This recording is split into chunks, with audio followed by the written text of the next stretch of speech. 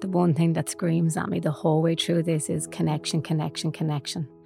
And be prepared that when your child goes from primary school to secondary school, they're going to change and they're going to try and disconnect from you, and that's totally normal. But you've got to keep that relationship with them. Hello and welcome to another episode of the HSE Talking Health and Wellbeing podcast. My name is Noreen Turley, and in this podcast we have a very interesting subject. We're going to talk about the HSE Youth Drug and Alcohol Services, known really to a lot of people in the business, I suppose, as Yoda. We've got Emer Lockery here today. She is a counselling psychotherapist. So hi Emer, how are you? And we have Dr. Monica White, who is a systemic family psychotherapist. Hi, Noreen. Hi, lovely to have you here today, ladies, and thank you very much. So I think what we should probably do is just start from the very beginning and ask you guys, what is the Youth Drug and Alcohol Services? It's a good place to start. Yeah. So I suppose we are a multidisciplinary team. So that basically means there's a couple of different disciplines on our team. We work with young people and their parents, young people who are engaged in drug and alcohol use. And that's young people who are, I suppose, at a point of experimentation right up to the point where young people have become more dependent on their drug and alcohol use, and it's interfering with their daily functioning, really. So that's, I suppose, in essence, what we do. Yeah. We cover a large catchment of Dublin, which is mostly from Southside Dublin, from Tallaght right down to Inchicore and Ringsend. And all of our clients are under 18. Okay, so ages, what age could it start at? So the youngest 11, 12, 11, we've had 12, up okay, to about 18. Yeah.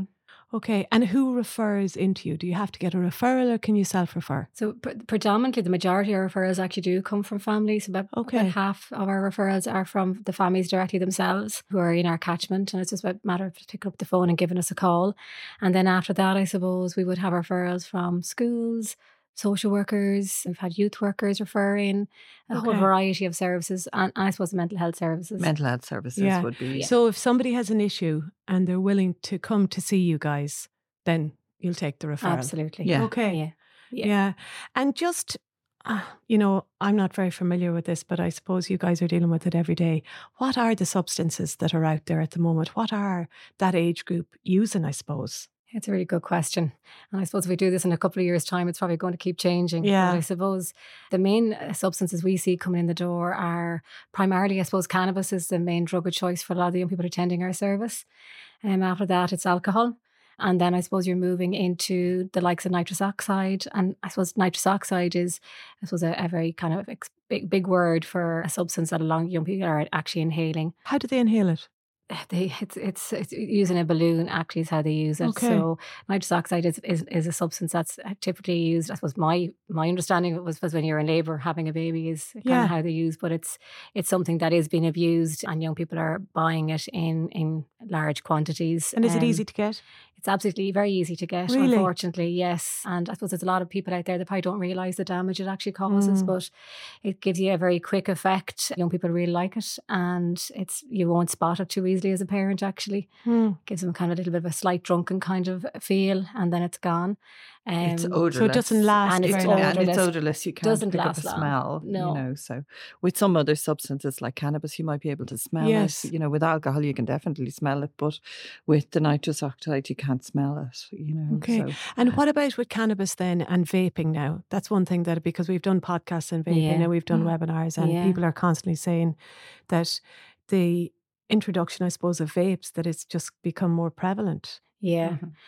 It's a massive concern for ourselves, and lots of people are working in the area, and parents, I'm sure, who are listening today kind of wonder what's going on. But yes, I suppose not just the young people are coming to us, but I suppose a lot of their peers would definitely communicate that there is a fair proportion of young people who are vaping.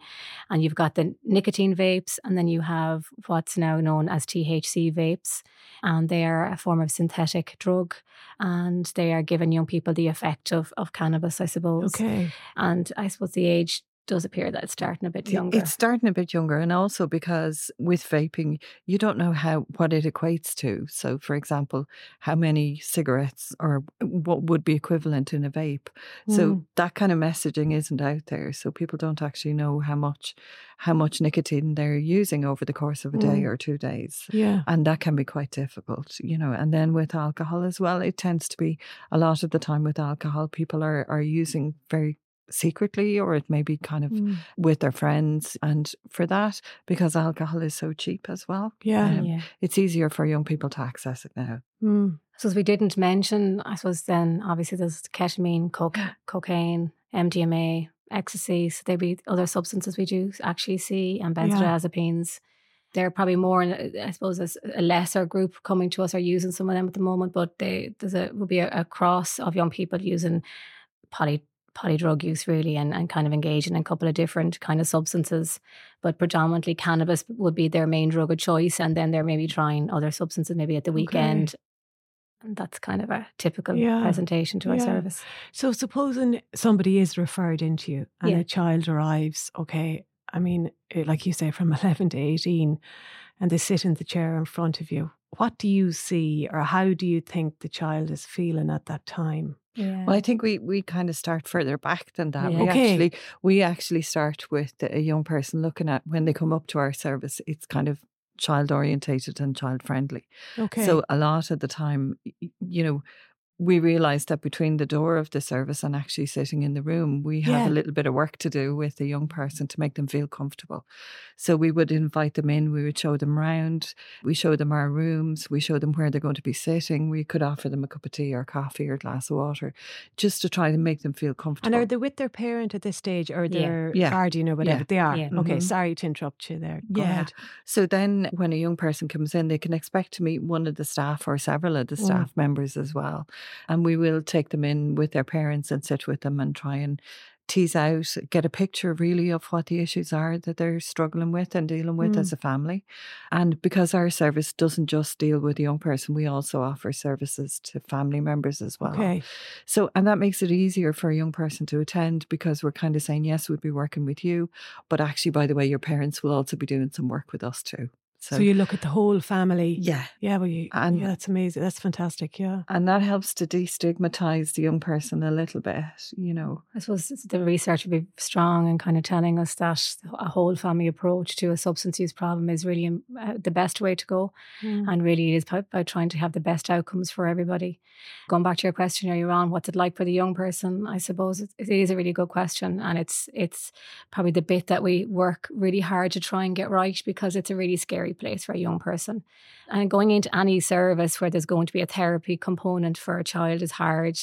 But absolutely, you've got the extra layer of it being about substance use. And a lot of words have been used, language like addiction, or, I can't even mention some of the other words because I find it even hard to say them, but really negative connotations. And a lot of young people are coming into the room with that in their head, and they actually think that we might think like that too. So we have a lot of work to try and convince young people that actually we certainly don't use the word addiction. We don't see them as being addicted. Certainly that's a term that will get used much later on in their lives. But I suppose when a young person is developing and growing, we look and approach the problem from that of a problematic drug and alcohol use. And in the context that that's, I suppose, something that can change, and they're growing and they're making sense, and they've made some very bad decisions maybe by the time they've got to us. So there's an awful lot of shame coming in the door. Like, I'm sure. I often do say to parents, imagine yourself as an adult going in and sitting in front of a counsellor, and then add in a bit of shame, and add in addiction, and add in potentially dual diagnosis. So a lot of our young people may be diagnosed or undiagnosed pieces. So there's a package there of anxiety. Explain dual diagnosis, because for the listeners, they may not be clear what that means. So, Yeah, dual diagnosis means a young person may have another diagnosis from a different service. So we may have young people who have a diagnosis of autism. They may have a mental health diagnosis where they may have depression or anxiety or stuff like that. So that would be called dual diagnosis, where they may have a substance use issue and an underlying mental health issue as well. And are these kids more, not susceptible, but are they more vulnerable to Yeah, I think we know now that all of our brains work differently. So you would use the term neurodiverse and neurodivergent. So we would recognize that all of us are neurodiverse. Like none of our brains work the same way. In the past, we would have said neurotypical, neurodiverse, but now we see that everybody might be neurodivergent.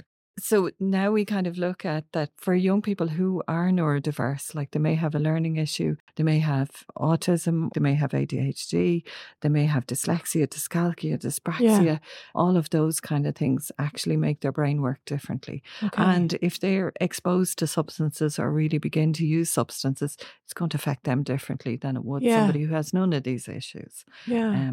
That makes sense when you say it out.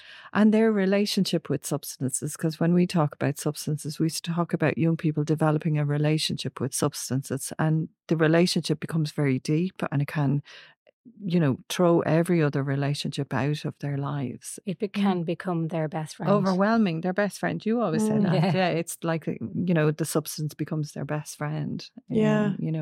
And our kind of role is to try and undermine that relationship and try and look at, okay, do you really want that as a best friend?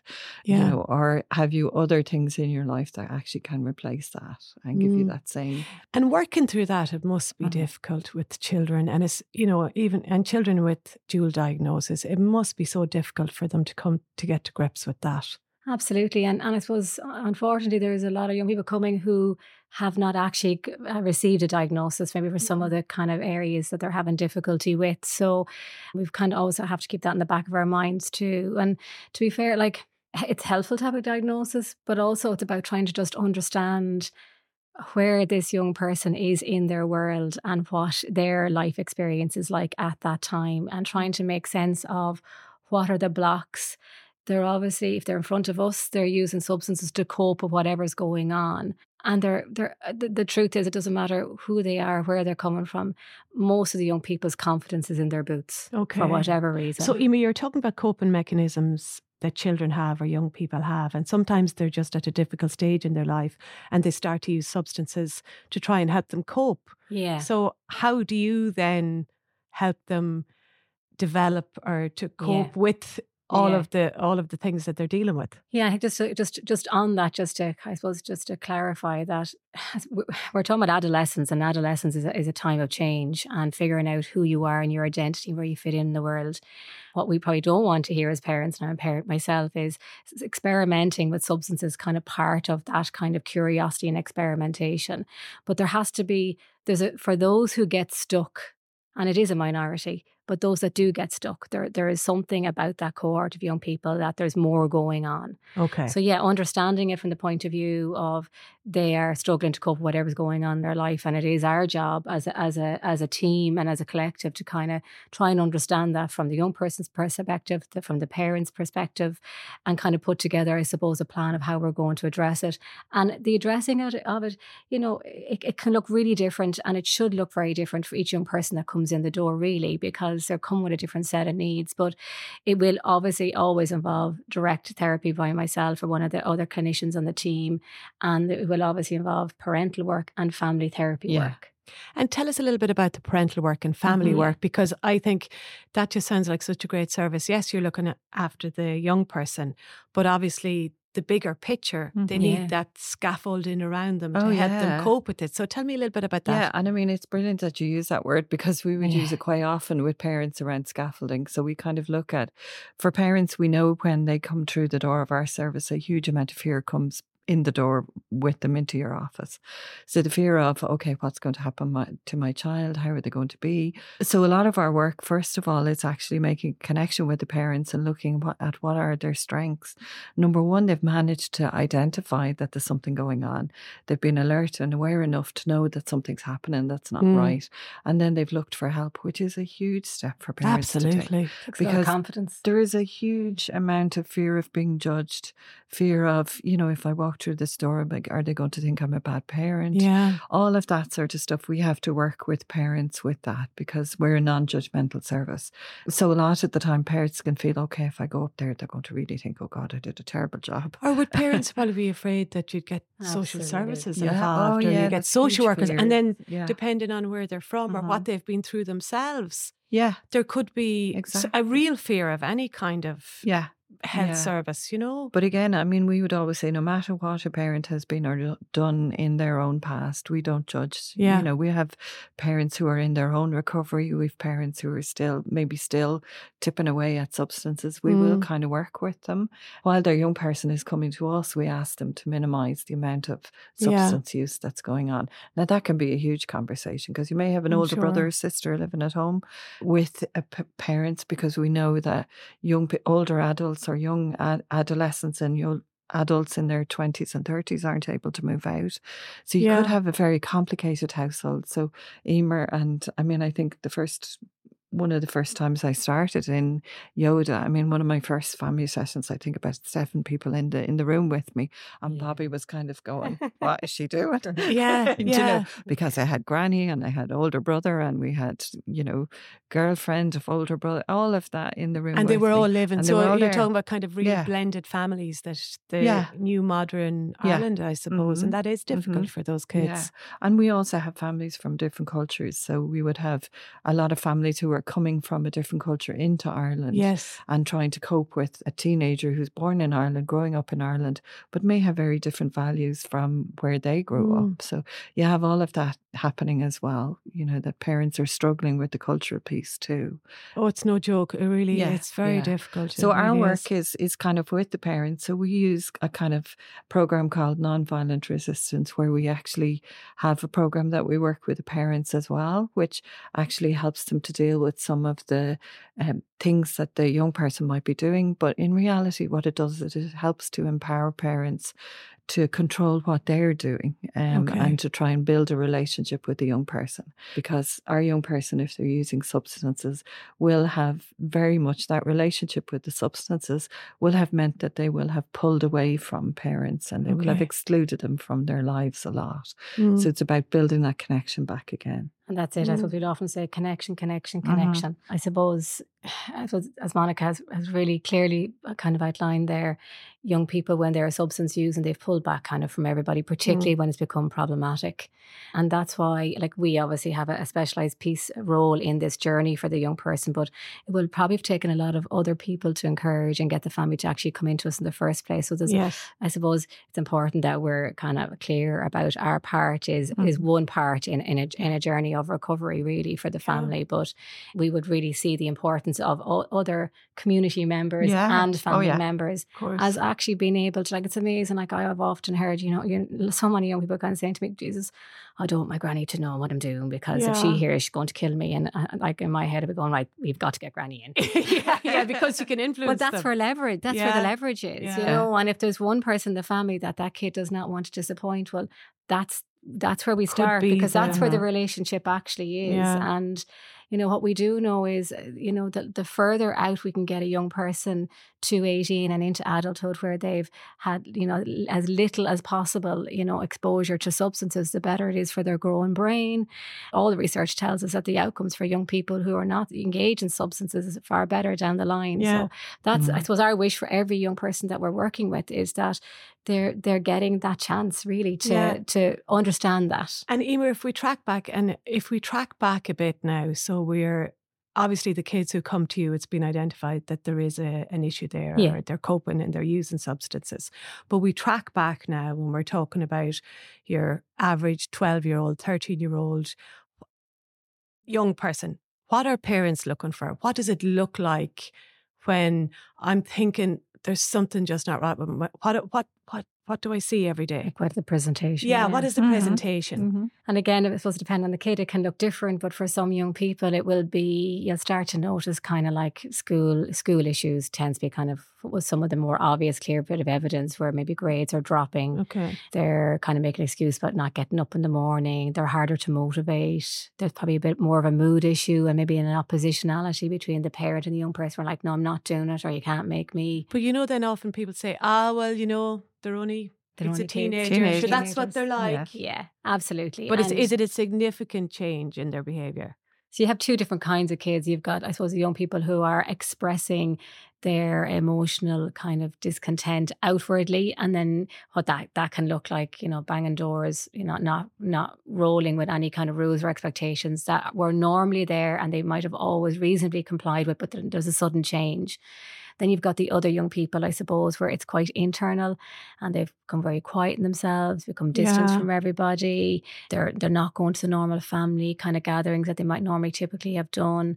And I suppose there's a couple of pockets of evidence happening at school, it's friends, it's the family system. Yeah. There's change in a couple of different domains. And I suppose when parents get curious and they start asking questions, and I think that's the best place to start. You know what's coming to mind is that's fine if parents notice. Yeah. But if parents are maybe living a chaotic life themselves, Yeah. and nobody is really looking at the child or the young person as a whole, they're not really being followed. Yeah. Or monitored, which in many cases that's what happens because people are busy and they just have different things going on in their life. Yeah. I mean, those kids must really fall through the cracks, or maybe they can fall through the cracks. And some of those young people, unfortunately, do fall through the cracks. Yeah. Parental presence and keeping a strong eye on what's going on during adolescence is probably one of the key messages that we probably will try and deliver here today. Okay. Adolescence is a really challenging time, and I know every generation kind of said, oh, when we were younger it was different, but I really think with the whole introduction of social media and their lives are pretty much dictated by it now, there's an awful lot more that adolescents have to try and navigate, and they're getting influenced by strong messages that actually at times can be stronger what the parental or community message might be, because that's maybe what they're spending more time listening to. So but yes, unfortunately some of those young people can fall through the cracks, but I mean there's lots of research around one good adult, and it could be a basketball coach, it could be a teacher. There are lots of people keeping eyes on kids, and it's there are a lot of people that would probably initially make that initial prompt to the parent to think there's something wrong, think maybe we need to keep an eye on, and trust your instinct as well. Oh my God, gut. Yeah, you said that. Yeah, it's always about your instincts. Yeah. Because teenagers and adolescence is very difficult. It's a time of change anyway. Parts of their brain are developing really quickly, other parts aren't developed at all, and you're kind of looking at, you want them to be able to explore, you want them to have a social life and have fun and interact with other peers, but on the other side, how do you monitor that? How do you make sure that scaffolding that you mentioned earlier there is there, so that parents are providing that scaffolding? And it might not be parents, it might be adult caregivers, it could be an older brother or sister if the parents aren't able to do that, or because we've people in loads of different care arrangements as well. So Monica, I know that you have tips for parents on how to help your child develop resilience. Do you want to tell us a little bit about that? I think particularly when we're talking about drug and alcohol issues, we really are looking at parents being aware, first of all, building a relationship with your child, and not after things have started to go wrong. It actually needs to be before that. So when your child is going into, from primary school to secondary school, that's when really parents have to be hyper kind of aware of what's happening, building relationship with other parents, particularly, because your child is moving into a new area. So we would see a lot of parents coming up who don't know who the other parents are that their young person is hanging around with, or they haven't done that kind of intensive work. So we would say network with other parents is really important. Building a relationship with your young person so that even if they know that you're not going to like what they're saying to you, that they still feel confident to come and talk to you about it. Because a lot of the time that's what our young people mightn't be doing in the substance use area, where they're trying to protect their parents as well, so they don't want them to upset parents. So all of this information you're giving me now, or we're giving our listeners, is, I'm sure it's coming direct from young people that you've taken care of in the past. This is what your young people are telling you that they need. I had a young person the other day, and he's actually finishing up with us now and doing great. And I was like, what's the one thing that kind of helped or changed things? Now, obviously, he told me how amazing it was coming to us, but apparently... Oh, well, that's nice to hear. That's nice to hear, Emer, and I'm sure you are. Very important. Yes. Yeah. But what he said was, it's Mom knowing where I am and stepping it up, and she's wide to... I suppose What's how going to on? spot things now when I'm up to things I shouldn't be up to. A lot of that was through the work with the Yeah. family therapist. And that was Mhm. really, really important. So Mm. I am a psychotherapist myself, and it's really important that we kind of give the message that sending your child to singular therapy on its own and not providing parents with a support scaffold Yeah. around how to navigate this is really How challenging do for they know how parents. to deal with them Yeah. or what to look Exactly, it's out too for? difficult. So, It's too hard. but I suppose I do worry about the parents that think I'll send them to a therapist and that'll fix this by itself. And a more robust kind of response, it is about looking to get parental support as well Yeah. at the same time, because then you're being equipped to Yeah, deal and I with mean, it. we would always say the parents are the experts on their own Yes, of children. course. We're in their child's life for a few months, do you Mm. know? And it, Um, just you're saying about time, I guess how long is a piece of string? Yeah. Mhm. How long would young people be in your service for? Or on average, do you have an average even? Yeah, so I suppose the typical probably about 6 months, 3 to 6 yeah, months. Okay. 3 to 6 months, yeah. Yeah, no, but we would also Yeah. be working for some young people. We'd have cases that we'd be working with the mental health services as well. As well. So Yeah. That's great though. it's a So very you'd be big part of liaising it. with them and Absolutely. making sure that Yeah. the same message has Yeah. been given. And Yeah, and is these it young- difficult to get parents? Is it difficult to get the whole family in? I mean, I can't imagine the complexities of some of the families that you deal with. It absolutely can be. It can be, yeah, it can be because again, parents can find it. They fear judgment. They Mm, fear, that somebody's going to tell them, "Oh, you've done this really badly, wrongly," which we don't, by the way. But I think a lot of the time we can have, particularly since the pandemic, families have become so different. Young people have struggled through the pandemic. We have that as well. But I think also parents, it's really difficult if you have a service that is working 9 to 5. So we work really hard to try and get dads in. So we would Okay. have appointments after, 5 o'clock. Yeah. Because again, if you shut your service at 5 and somebody's Can't working. facilitate somebody working. So we can do online appointments with parents. We do like to see them in person, for maybe the first or second Yeah, appointment. to build up a relationship. But we've with them, had I'm parents sure. join in our parents group from Disneyland, in Paris And they'll just other stick. countries. They'll just stick And with it. they'll- This is their appointment. This is it. They Yeah. see the benefit of it. Yeah. That's fantastic. Yeah, but I suppose and the core bit of our work is really, really building that relationship between the young person and the parent, and I suppose the parent have maybe a better understanding of what might be hard for the kid, Yeah. and why are they leaning into substances to help them regulate these difficult emotions. Yeah. So yeah. there's that's really where the real work is. Is Of trying to kind of course. help Yeah. the parent kind of understand that picture. Help the parent kind of understand that. And then because we're kind of co-working with, so family therapy is co-working with the individual work as well. So a lot of the time we'd go in together, and then we'd have parents and young person and ourselves in the room, where we can actually celebrate the things that are going to help. Yeah. Yeah. Like when a young person doesn't use substances and actually deals with an emotion Yeah. and is able to go to parents and say, look, I went into school, it was really hard, but I came home and I was fine. I had my sandwich and all of that. And they're probably delighted with themselves. Chuffed. Just small senses of achievement that help them with their confidence. Yeah.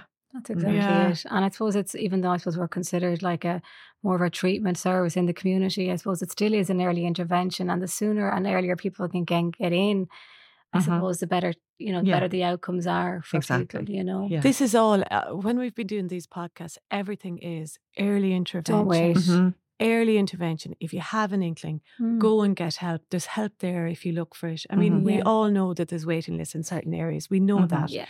But people are working behind the scenes to try and improve those. But there is help there. So, Emer, one of the things that I wanted to, you mentioned earlier on, before we started the podcast, about the language that parents use around each other and sometimes are around the young person. And sometimes maybe if parents aren't together, or if there's, like we say, blended families and one parent is pitting the other parent against each other. And it's really difficult for children. Yeah, I suppose for me, it's probably one of the, unfortunately, it's something I hear a lot from young people of where they will talk about how, let's say, I'll take an example of a mum and dad splitting, and the dad maybe has done kind of things which have been really challenging and putting the family under a lot of stress, and that boy or that girl being told, well, you're just like your dad. And, in a moment of, the mum might be under pressure and upset and stressed, and the kid has kind of broken some rule. But unfortunately, because adolescence is a time of figuring out who you are and your identity, when you start to hear parents say that you might be bad just like they are, and the kids will simplify things. They're not going to put a kind of a complex understanding on it. The internalization of that for a kid it's just hugely damaging, and actually can take a bit of time to kind of unravel and help the kid to kind of realize, no, you actually are a little bit of your mom, a little bit of your dad, and actually you're a big bit of yourself. Yeah. And for You them to know? realize that they Yeah. are themselves and it's Yeah. okay to be But yourself. Yeah. Yeah. Well, the other thing of peer pressure. Yeah. Peer pressure, I think, is such a huge thing for kids. And I know we Yeah. spoke about social media, but Yeah. how do we help kids deal with this whole peer pressure thing when it comes to substance misuse? I think it is really difficult because there's so much kind of availability. You know, we know when availability goes up, that people have difficulty in avoiding substances. And I think if you're if you're a young person who's either neurotypical or neurodiverse and trying to fit into a peer group, a lot of the time, you know, even though your own kind of family values might be slightly different, you still will feel, okay, if I need to join in with this. Yes. So avoiding peer pressure and how to deal with peer pressure, again, we would say to parents to actually talk to your young person about it. You know, allow them to tell you if things aren't going well in their group. You know, we often expect our young people to be strong enough. You know, the old Nancy Reagan thing of just say no. Yeah. But there's very few of our young people who will be able to be strong enough to stand up to their peer group. So sometimes we ask parents to step into that space because we often have young people who come up to us who would say, oh, their parent is really strict. We can't use that in their house. Yeah, You know? interesting. And you're kind of saying, yeah, great, you know, good Yeah, on you. yeah. Because a lot of the time parents feel, well, I can't put in too many boundaries because they're going to lose friends. But particularly we would say for parents to step into that place and say, look, I really don't want you using XYZ substances. And that means that a young person can go into their peer group and say, well, my mum and dad would go ballistic. I can't actually do so that. they can use So they that. have a way out of saying, Yeah. you know, my parents are really strict, I can't go home. So we need to be teaching young people this early, kind of like you said, in national school, secondary school. Which I know that it is in some of the curriculums and that, but I suppose it just needs to be spoken about more. It's okay for parents to have expectations. And Yeah. in fact, like we'd encourage parents to have expectations. It's okay to expect your child not to do this, but it's important to give them the tools around it. And I suppose reminding ourselves that adolescence is all about being part of your herd. Who do I belong to? What's my group? Young people who have, you know, clubs and activities and places they can go to be themselves, the more of that they have in their lives, the better chances that even if this becomes an issue, it doesn't stay stuck. It can become a non-issue because they have other groups to kind of lean in on. So I suppose when a young person's in front of me and they get to a point where they're kind of saying, listen, Emer, I really want to stop all of this, I suppose that's where we start. We start to look at what peer groups they're in, what other groups are in their community, where might they have maybe a connection where there is less substances or no substances, and how might they begin to build that connection. So like it takes a village to rear a child, and keeping an eye on what's going on in your village and what's available to your children to kind of keep them involved. Absolutely. Look, I think we can't avoid the alcohol question and allowing children to drink at home. So what's your opinions or what's your advice for parents on that?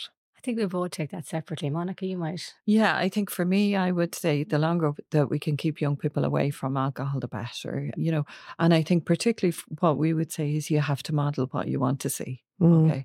So if parents are coming home on Friday night and saying, right, I had a really stressful weekend, cracking open a bottle of wine, and that's happening 2 or 3 times a week, you're going to model that for your young person. So we need to be modeling what we want to see. Again, we know that for young people, alcohol, depending on their brain chemistry and depending on their makeup, for some neurodiverse young people, alcohol is not great for them because again, it'll make life more difficult. It can dial up their sensory system, or it can dial it down, which makes them less acute around risk. They may not be able to see risk. So a lot of the time we're looking at, you know, what does alcohol do to a young person's brain? And the longer that we can keep that away from a young person's brain, the better. Now, I mean, we are in Ireland, we are an Irish culture, so we know that lots of families coming from different places will have difficulty with this. You know, we have some cultures where alcohol is more accepted. and it's introduced earlier. And again, people would look at that, but they have a very different relationship and culture around alcohol. Whereas we have a real binge culture in Ireland around alcohol. And that's been known for many, many years.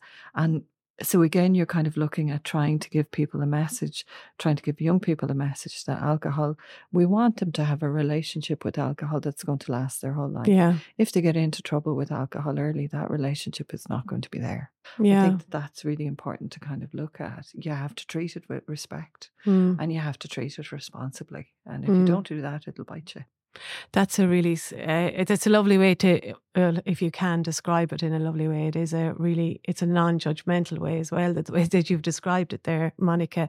But I guess, Emer, the advice really is to say to parents, as much as possible, encourage your kids. With every chemical, really. I mean, as I look at substances from a chemical perspective, whether it's alcohol or cannabis, and there is a lot of families that would obviously engage in cannabis use as well as parents, as adults at the weekend or on a Friday evening. And if young people are watching, how do you wind down? What do you do when you're very, very stressed? They're gonna model on that a little bit as well. Yeah. And I suppose we have had a lot of young people kind of saying to us, well, I'm in here and they're telling me to sort out my whatever use, and they're doing what they do at the weekend. So your kids are not stupid either, so we've kind of asked parents to kind of watch that. And that's not, I'm a parent myself of teenagers. It is not an easy, certainly the alcohol piece is certainly not an easy piece to tackle, but I would say recognize the fact that young people like being together. You can still allow that to happen and you can still make that fun and interesting. And you do need to think about how you're going to make it fun and interesting. Ask them. Yeah. Just ask them. Keep them involved, keep talking to them, get their opinions and listen to what they're telling you. Yeah. I mean, one of the parents that we had a great way of doing it, like that they actually said they opened up the back garden. Yeah. They donated the back garden to the young people. And the only kind of rules around it where you couldn't bring alcohol or substances in, but like that, it just meant that their young people had some place to go. Yeah. And had a place where that they could actually just be themselves. And just a safe environment, kind of. Parents had to turn a blind eye at the back, not look. Pull the curtains. But don't turn a blind eye. Yeah. And if I'm being honest, I think there is a little bit of turning blind eyes goes on at times in certain families, and you're not doing your child any favour by doing that or minimising it or normalising that as that's just being teenagers. You do need to tackle it. Means that they're not going to be too delighted with you, but it's better to address these issues. And we didn't talk about, actually, Emer, we didn't talk about the peer pressure from other parents. Yes, I think that's bigger. Which is really huge. That's great. That's a really important point. Yeah. So, peer pressure from other parents can be quite high as well. We would have parents who would say that, well, all of the parents in my young person's year, they're all allowing them to drink at home. And why can I be different? Can I do it differently? Or they go for sleepovers, and like sleepovers is definitely a big one where there's a fair amount of drinking and drug use happening kind of in some families. And like we were kind of saying, like if the substance use is happening during the sleepover, well then the most obvious place to start tackling is the sleepovers. Yeah. Sometimes this stuff can sound actually very complicated. But in other ways, it's sometimes it's a simple approach and kind of reminding parents you are actually the best expert on your child. Give your self time and space to reflect. And if you think you can't get your child to a therapist to work on these issues, you go to the therapist to get assistance with how you might work on the issues. And we would have some families who would say, I can't get so-and-so to come up to you. We would say, that's grand. Our family therapist will meet with you for a couple of sessions. That's brilliant. So then you'll deal of how to deal with it. Absolutely.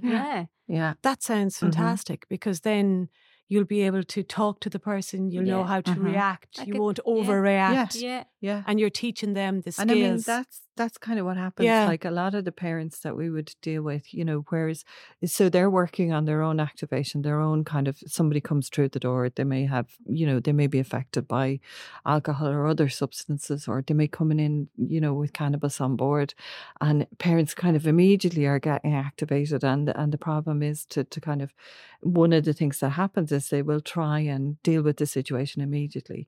And we would always say that a sign of when when our parent begins to reflect and say, okay, I'm not going to deal with this now. I'm going to tackle this in the morning.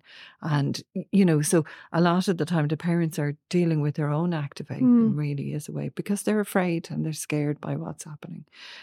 So sometimes it's when we can hear a parent who says, right, I had this situation happen, but I stayed, I pressed the pause button, I kept calm, I didn't get activated, I walked away and I said, I'll come back to you in 5 minutes and talk to you about it. We got a call yesterday from a parent, and they were finished up with this as well, and she was like, I'll never forget the day, Emer, you told me I needed just to stop and just press the pause button. And she left a few expletives there telling me what she thought of me at the time. And she said, you know what? She said, only for you. If I hadn't listened to that advice, and she said when she started to see that advice was actually working, that's when the trust in that if she sticks with this, it's going to work, and it has worked. And so for me, that's one of the biggest messages we want to give here, is that we love what we do, because it comes out. I mean, it's fantastic to know that you love what you do. The families who come to us, we just think they're amazing and brave and brilliant, and they come with lots of things to teach us actually.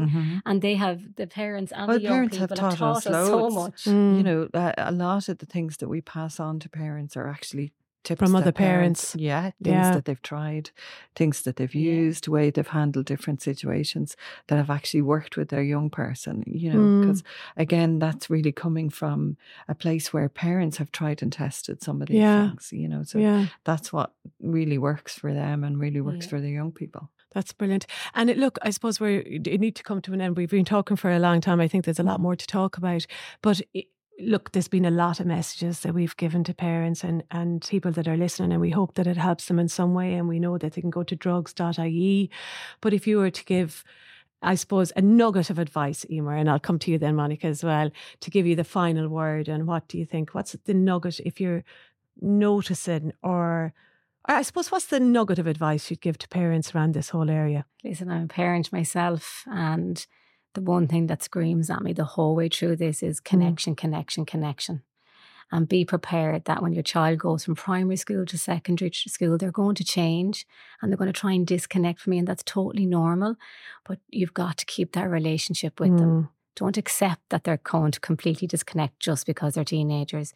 You got to keep working on that relationship. That's really good. That's your biggest place to be able to influence change. And Monica? I think, for me, I think that the main one is parental presence, and also parents being an effective team, not pulling against one another as in we need to do it this way or we need to do it that way. Actually sitting down as parents and talking about, okay, how are we going to handle this? And who's the best person to talk to the young person? And do we need other help, to bring that in? And that's really important. And if you're bringing in other help, as in, asking for advice from friends or family members or whatever, it's not to disempower yourself, it's actually to get what other parents have tried that has worked. So it doesn't mean that you're failing, it just means that you're asking for advice. I think that's so important, or asking for help. And the truth is, from the cradle to the grave, aren't we all going to need help with something at some Absolutely. stage? Yeah. And that's what we see that as being part of just that trajectory of change in someone's life. I don't know about you, but I know I've had to ask people for help at different stages in my life, and that is okay. Yeah, it is okay. Yeah, absolutely. So, if just to our listeners, if you'd like to get in touch with us about the podcast, please send us an email to healthandwellbeing.communications@hse.ie, and that email address is in the podcast information wherever you're listening to this. As always, we'd like to ask you to please share this episode with a colleague or a friend or a family member who you think would be interested in this topic. I think there's a lot of information here, and I hope you enjoyed it, and thank you for listening.